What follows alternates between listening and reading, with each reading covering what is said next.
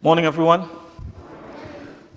So good to be with you all this morning. I do bring greetings. Let me just get this out the way. I do bring greetings from the Jackson Street Church of Christ. I was out there last week and, really had a blast. They still, at present, because of COVID protocols, they have some really strict stuff going on. But really to help with their COVID protocols, they've been having several months now 2 worship services, and so they have a 10 a.m. service and then a 12:30 service, and they've been doing that for months. So I had the opportunity to preach at both services. I've always heard people talk about a time when Antioch had 2 and 3 services, and now that I've experienced preaching back-to-back services, I'm glad. All you need to do is do it once. I did it once, and I'm glad. I'm glad to have had the experience. But I'm really thankful that Antioch, for the most part, right now we only have 1 service in the AM, and we'll see how things progress later on in life. But I do bring greetings from the church there. Brother Christopher Jackson is the senior minister over there at Jackson Street, and he does send his love. The elders send their love. And that's a church that's going through quite a lot of transition as well. Just to give you just some information really quick, Christopher has been over at Jackson Street going on roughly about 4.5 years now. And when he moved to Jackson Street, him and his family, they had gotten into a severe car wreck. And so he was hospitalized. He was in a coma for a period of time. And then when he got out of his coma, by the grace of God, having gone through therapy and all this different kind of stuff, he was faced with COVID. And so, they were down for almost 1.5 years, 2 years. And so now he's now really getting into the groove of working with the church. They are getting ready to install 2 new deacons, something that they haven't done for a number of years. As a result of his situation, he decided to put some succession planning and stuff, and so they recently installed as well a new associate minister. So it's a lot going on, and then on top of that, brethren are beginning to come back out from COVID, and so the energy and the vibe is really good, and I'm just asking us to keep that church in prayer. They have so much going on. They're almost dead in the middle of the city, and so really, I'm asking us to keep that congregation in prayer as they serve and as they minister to that part of Nashville. Also, as far as announcement goes, and I know this is not necessarily family news, but we do have a lot of activities coming up really quickly in the summer months. And there are 2 activities I want us to be aware of.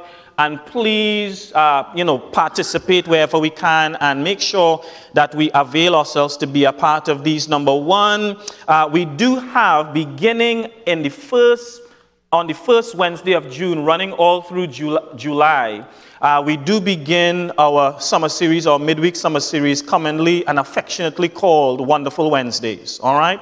And so this year we've invited a host of different speakers, many of whom you know, many of whom you love, and more on that will happen this week and next week. But we want to invite you to come out, everyone, not just the regulars, but we want to invite everyone. The hope is that we'll have so large a crowd that we can't go downstairs into the fellowship hall, and every single Wednesday we'll have to come up here and have our services. All right, so please be mindful of that. We are looking forward to having a wonderful time. The theme for our midweek summer services, midweek summer series, is entitled Let's Go Deeper. All right, and so all our speakers are going to come and they'll be speaking directly towards that theme. So that's beginning on the first Wednesday of June and running all the way through to the end of July. And finally, there's one more thing I want us to be aware of amidst all of the stuff that we have going on as well.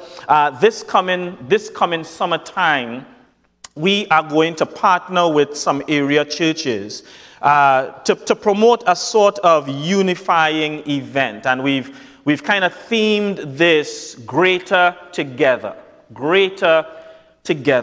And right now there are 5 congregations: Jackson Street Church of Christ, Tusculum Church of Christ, Smyrna, Rural Hill, and of course, did I miss Antioch? There are 5 congregations that are coming together to host this event, and the way that it will function, we'll have 4 Sunday evenings of worship and fellowship, and the location is going to rotate. So one Sunday evening it will be held at Smyrna, another Sunday evening it will be held here, another Sunday evening it will be held at Tusculum, another Sunday evening it will be held at Rural Hill.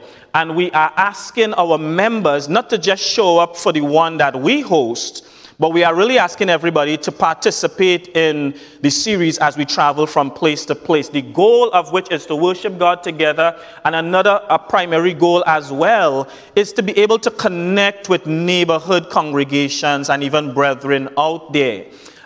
It's good. It's all well and good sometimes when you can find a spouse. Anybody here got married and they met their spouse at Antioch? I know we had 2 young people yesterday, had a beautiful time yesterday, and they met each other here, and many people have met their spouses here. But what about those individuals you can't seem to find your spouse here at Antioch? All hope is not lost. That's all I'm trying to say. All right, all hope is not lost. And so I'm not saying use this as a means to go shopping, but if you're in the grocery, if you're at Walmart, why not? That's all I'm saying. All right, so please look forward to that. More information on that is going to come, but be in prayer, be in thought, and again, we just want to be a part of all of this, and I believe that God is going to bless these events and bless these gatherings in a wonderful, wonderful way. Let me bring you almost immediately into our text on this morning. Our text is taken from the book of Matthew chapter 20. And really the entirety of this text is found in verses 20 all the way down to verse number 28. That's Matthew chapter 20, beginning at verse number 20. And really the entirety of this scene comes all the way down to verse number 28.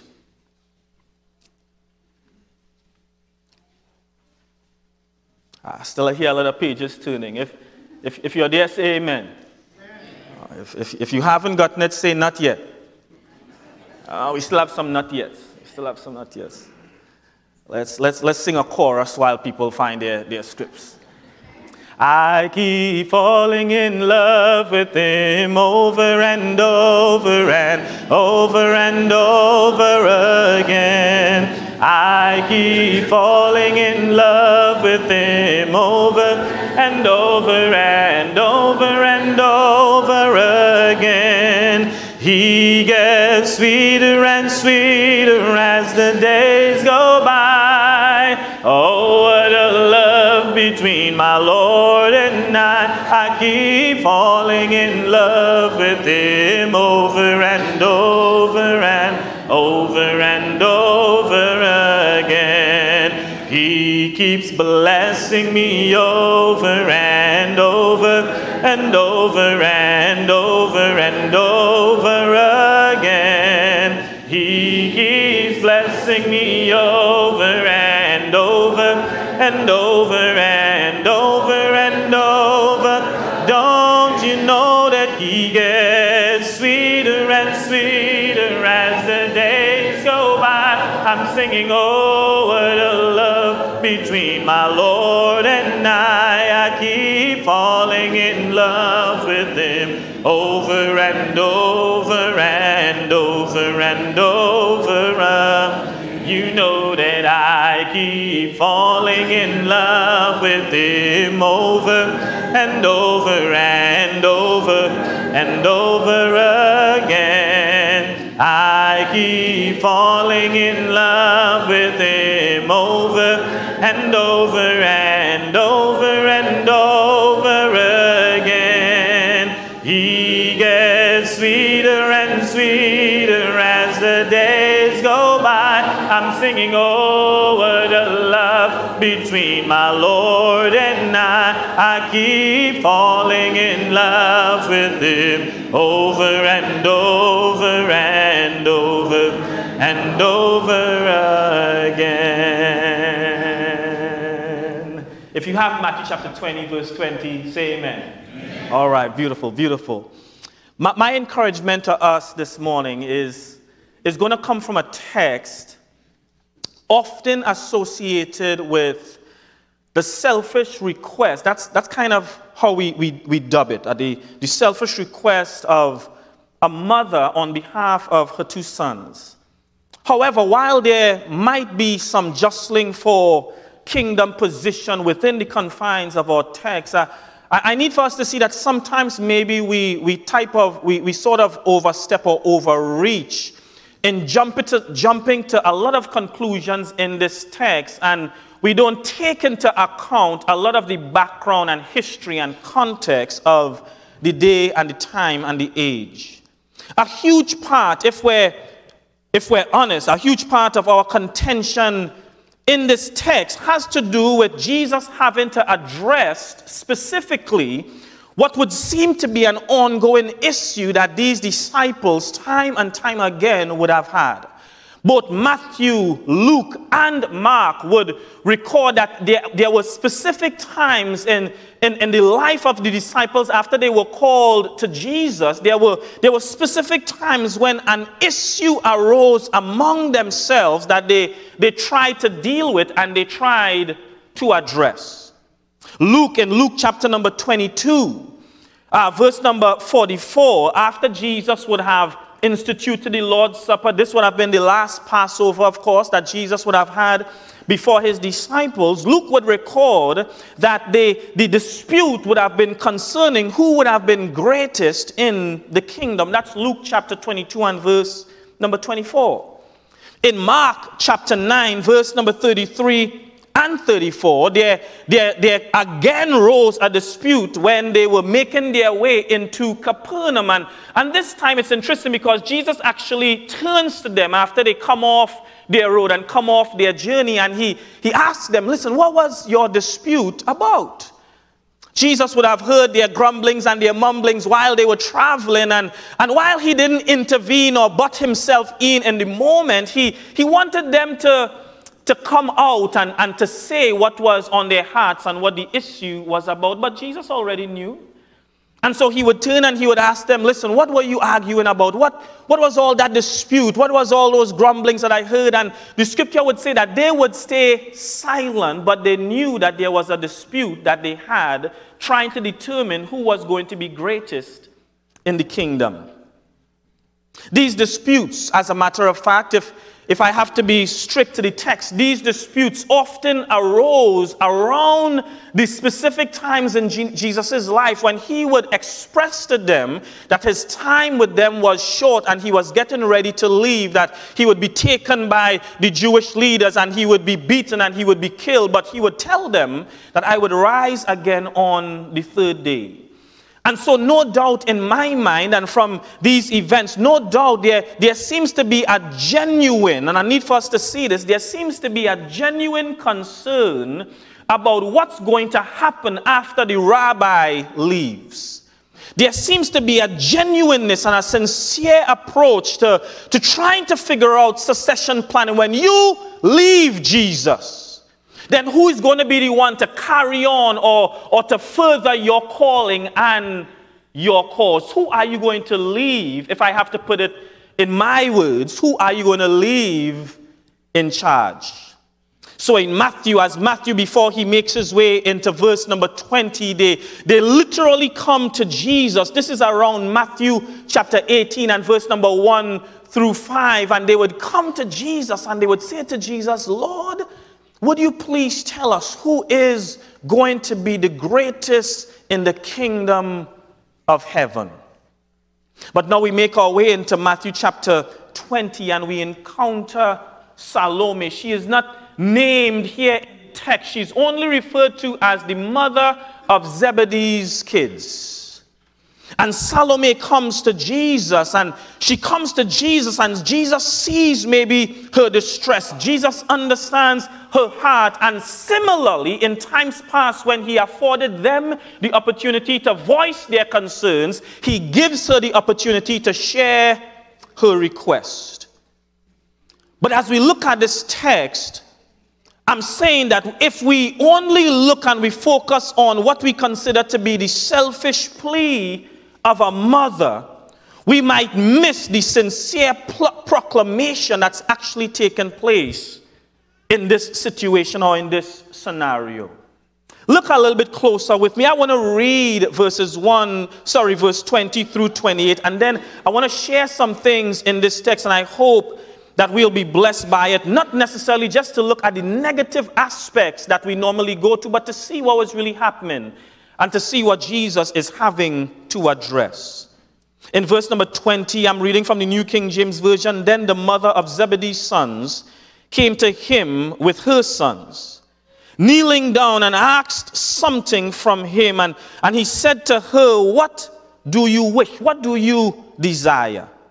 She said to him, "Grant that these, my two sons, would sit on your right hand and on your left in your kingdom." I need for us to appreciate the language. She is saying, "Jesus, I'm coming to you, and here is my simple," if you could say simple, "here is my simple request." He says that one of my sons would sit on your right, and another of my sons would sit on your left in your kingdom.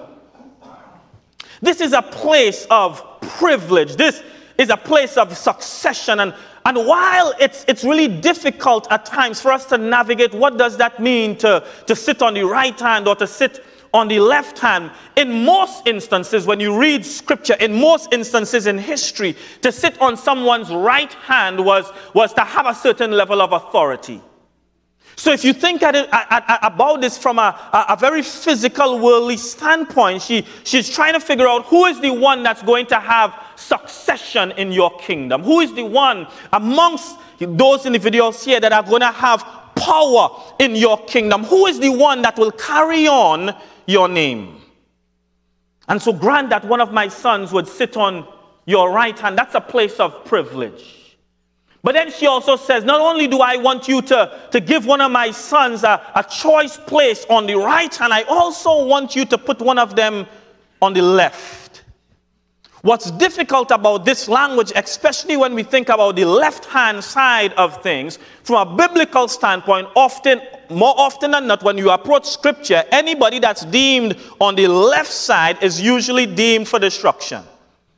You think about the great gathering in the book of Matthew chapter number 25, with the great gathering that stands before the throne. And remember how Jesus gives that illustration. He says, those who were on the right were counted as what? Sheep. Those who were on the left were counted as what? Goats. You guys with me? I know that. And then those who were on the right are counted as sheep. They would be blessed. He would say unto them, "Come ye inherit the kingdom prepared for you before the foundation of the world." You remember that now? But what would he say to those on the left who are counted as goats? "Depart from me." So when we take a cursory glance at scripture, oftentimes the place of blessing is seen as being on the right side. You guys with me? Those who were on the left, that was associated as being a place of cursings. But that's not the case when you think about royal language. That's not the case when you think about authority and power and a throne. From a throne perspective, from a kingdom perspective, the individual who had a certain level of power and authority, literally the king's workman, the king's hand would sit on the right. The one on the left would be the one who would offer wisdom to the king. So if you think about it this way, the one who sits on the king's right hand has the king's hand. He is the king's sword. She is the king's shield. They represent the king's authority. That's the successor. That's the one who will do if the king or queen is sick. That's the one who will step into the main role if the king is taken out or the queen is taken out of the equation. So the person on the right hand, he has the king's hand, but the person on the left has the king's ear. So you with me? So it's not an issue of, well, the one who is on the left is any less important as the one who is on the right. The idea is I want my two sons to have good primary positions in your kingdom. And while we might deem this a selfish request, there are some things I want us to note within the confines before we move on really quick. I want us to see that in the text we have, number one, a mother's love is on display.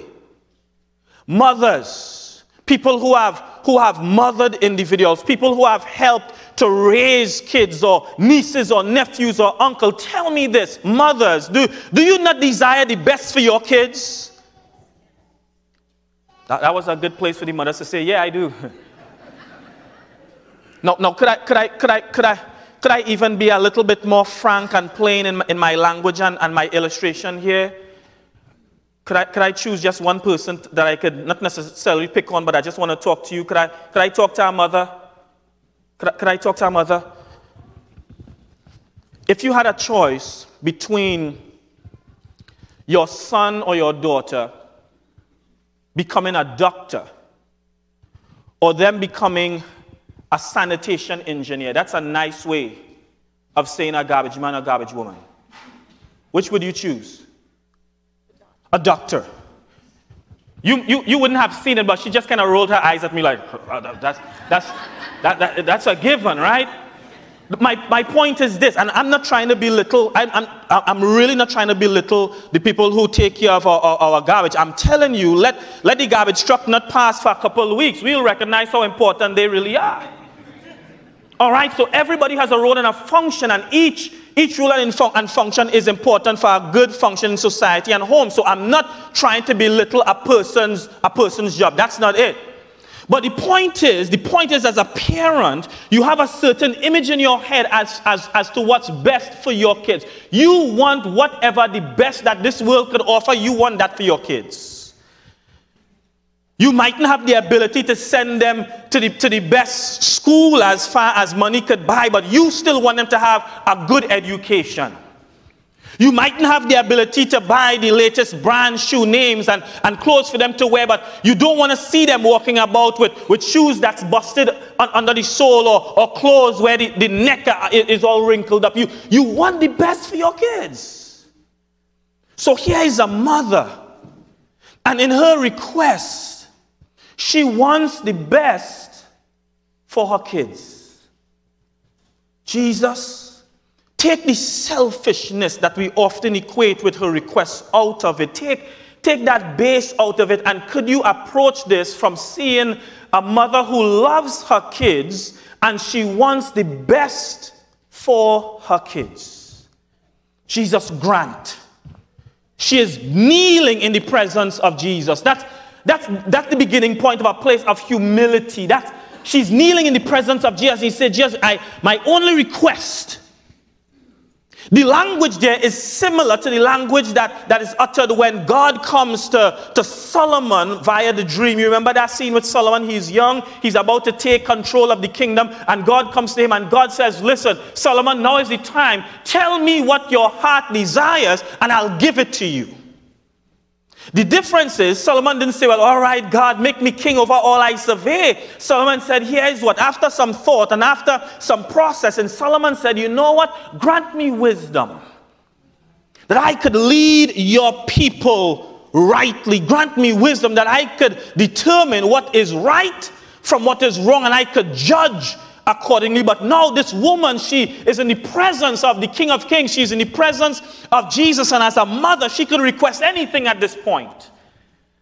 And she says to Jesus, the best that I think in my head right now, Lord, is that you grant in your kingdom, when your kingdom comes into existence, that my sons are so close to you, and they are so close, and they walk so close to your calling, that they have special places after you leave.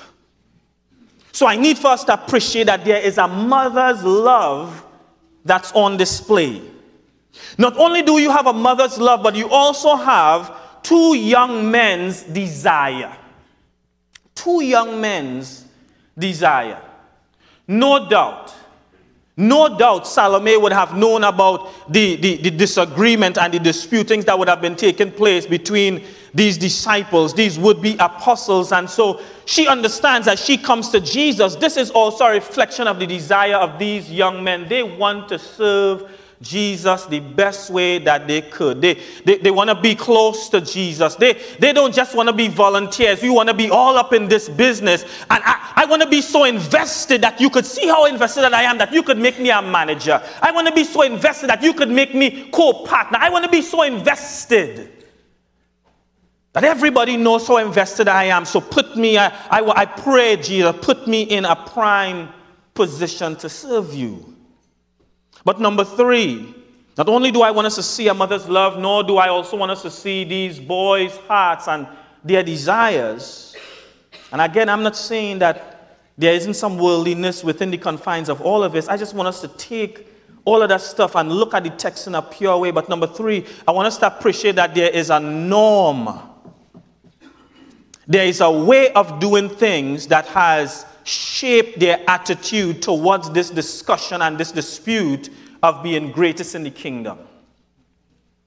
As Lord and Master, as Rabbi, it was customary that a rabbi, I almost said if he or she, all rabbis were male for the most part, but as far as the master discipleship was concerned, later on you do have female masters or teachers in the world, right, historically speaking. So the idea was a master who would have disciples if they knew that they were going to take a journey, number 1, for an extended period of time. They would leave someone in charge over the school or over the rest of the disciples. Or if they knew that they were getting close in age, some rabbis didn't live forever. Some rabbis passed away.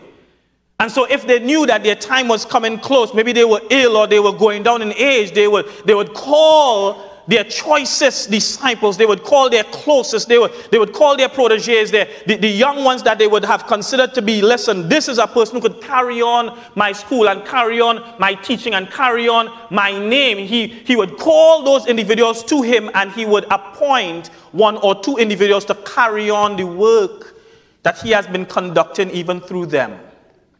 So there is a norm, there is a way that things were done. And so when we take all that into consideration, when you take a mother's love, when you take the desire of these young men, and now also when you take into consideration the norm of the day, it was normal for a master to designate and appoint their successors. Do you now still look, having understood some of those things, do you now still look into this text and only see the evil that they just wanted power? It really wasn't just that. But no doubt they were corrupted by the norm of the day. No doubt they were corrupted by the way the world does things. But Jesus has to come in the back end of this dialogue and say, listen, the world does it this way. But that's not how it's going to be in this kingdom. In the world, it's all about power. It's all about ruling by a mighty hand. It's all about who is in charge and who is in subjugation. But in the kingdom, that's not how it's going to be. So I want us to appreciate something within the confines of this text that often we overlook because we run to the back end and not realize what's taking place in the middle. Come with me really quick and we'll be done. Look back now at verse number 20 of Matthew chapter 20. It says, then the mother of Zebedee's sons came to him and said with her sons, and kneeling down, asked something from him. And he said to her, what do you wish? What do you desire? She said to him, grant that these my 2 sons may sit on your right hand and on your left in your kingdom. Focusing on this with me now. Look at verse number 3. But Jesus answered and said, you do not know what you ask. Most times when we read this text, we read into that statement and we stop. We forget everything else in the middle and we run straight to the end where Jesus has to talk to them about who is really greatest in the kingdom. Let them be your servant. We miss oftentimes, if we're not careful, what's actually going on in the middle of this text. don't misconstrue the text into thinking that these disciples and all of these individuals, they are just coming to Jesus with carnality. That's really not it. It's not that they're so evil and so wicked that they're just focusing on the way that the world does things, but they are influenced by the world that's around them. Notice what Jesus says, you don't know what you're asking. Parents, could we be open and honest sometimes to conclude that sometimes the thing that we deem the best for our kids, when we look back after years gone by and years have passed, can we conclude that sometimes the thing that we thought was best for them really teared up their spiritual lives? So sometimes you might send them to the best school academically, and they come out with really good degrees. They come out and they are able to go into the world of work, whatever their profession might be, that specialized field, and they're able to gain a good income and to take care of the needs of them, their kids, and their kids' kids. But often, if we're honest with ourselves, sometimes the best that the world has to offer is the worst when it comes to spiritual upbringing. So she has in mind the best that she can for her kids as a mother, but she doesn't really fully understand what exactly she's asking of Jesus. And so Jesus brings to view when he talks about, listen, they'll drink of the cup and they'll partake of what I'm going to partake of, but the issue of giving who's going to be on my right and who's going to be on my left, that's not for me, that's up to God. And Jesus was alluding to the fact that on the cross, when he's in the middle, he's going to be crucified with one male factor on the right and another male factor on the left. You want a place of privilege, you have to be willing to be crucified with me. So Jesus is saying, listen, I'm hearing you, Mama Salome. I'm hearing you. I see your heart. But what you're requesting, you really don't fully appreciate and understand what you're really saying. But notice in the text, Jesus, after he gets the request from the mother, he says to her in the beginning of verse number 3, you do not understand, you don't know what you're saying. But everything else from this point on will be directed towards the sons and then later on the disciples. Follow me on this. In verse number 3, he would go on to ask. Are you there in verse number 3? He would go on to ask, are you able to drink the cup that I am to drink? And to be baptized with the baptism that I will be baptized with, and they uttered the words, we are able. So prior to Jesus offering any other words, he simply asked of his disciples, are you really able to endure the hardship that would come your way as a result of following me? Are you really able to endure all the circumstances that life will throw at you as a result of being attached to my name? If I were to put it a different way, Jesus would be saying to us before we decide to fully take up this role of being disciples of his, he's going to look at you and me and he asks of us, he begs of us to answer the question, are you able to handle what it means to be a Christian? Because being a Christian could be hard. There is no difference, if I have to put it this way, there is no difference between the believer and the unbeliever when it comes to all that life will throw at you. The believer suffers heartache. The believer suffers frustration. The believer suffers denial. The believer goes through depression. I know, growing up, we used to say that if it is people who are suffering depression and you are a Christian, it didn't mean that you are a good Christian because Christians ought not to suffer depression. That's nonsense. Christians go through hardship. Christians go through difficulty. Christians, if they're bitten by poisonous snakes, they fall down, and if they don't get treatment, they die. Christians get into car wrecks, and Christians end up on their deathbed, and Christians end up with cancer all throughout the body. If you are not willing to handle what it means to follow me, then I don't think you're able.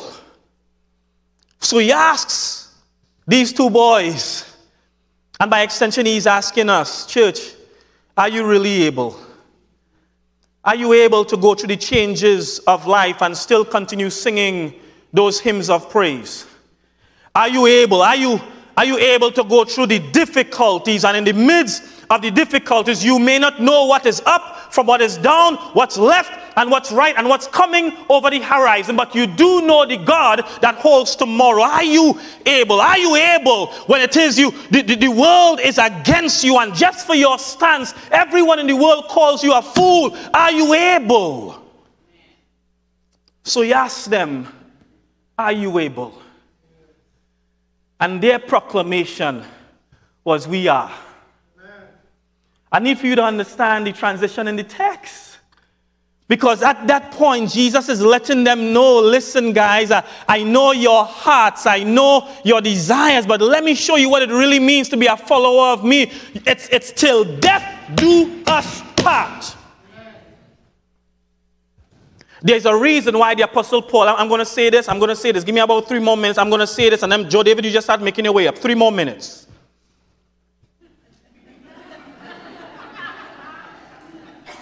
When you start making your way up, I'm going to make my way down. There is a reason why the Apostle Paul, by inspiration, he likens the relationship that we have to God and to each other with the relationship that a husband has with his wife. Can I preach this? When we stand and we make the declaration, both men and women, when we stand and we make that declaration, you remember what some of those words are? You remember what some of those words were? I mean, sometimes the words change, but the feeling and the sentiment is the same. I will love you in good times and in what?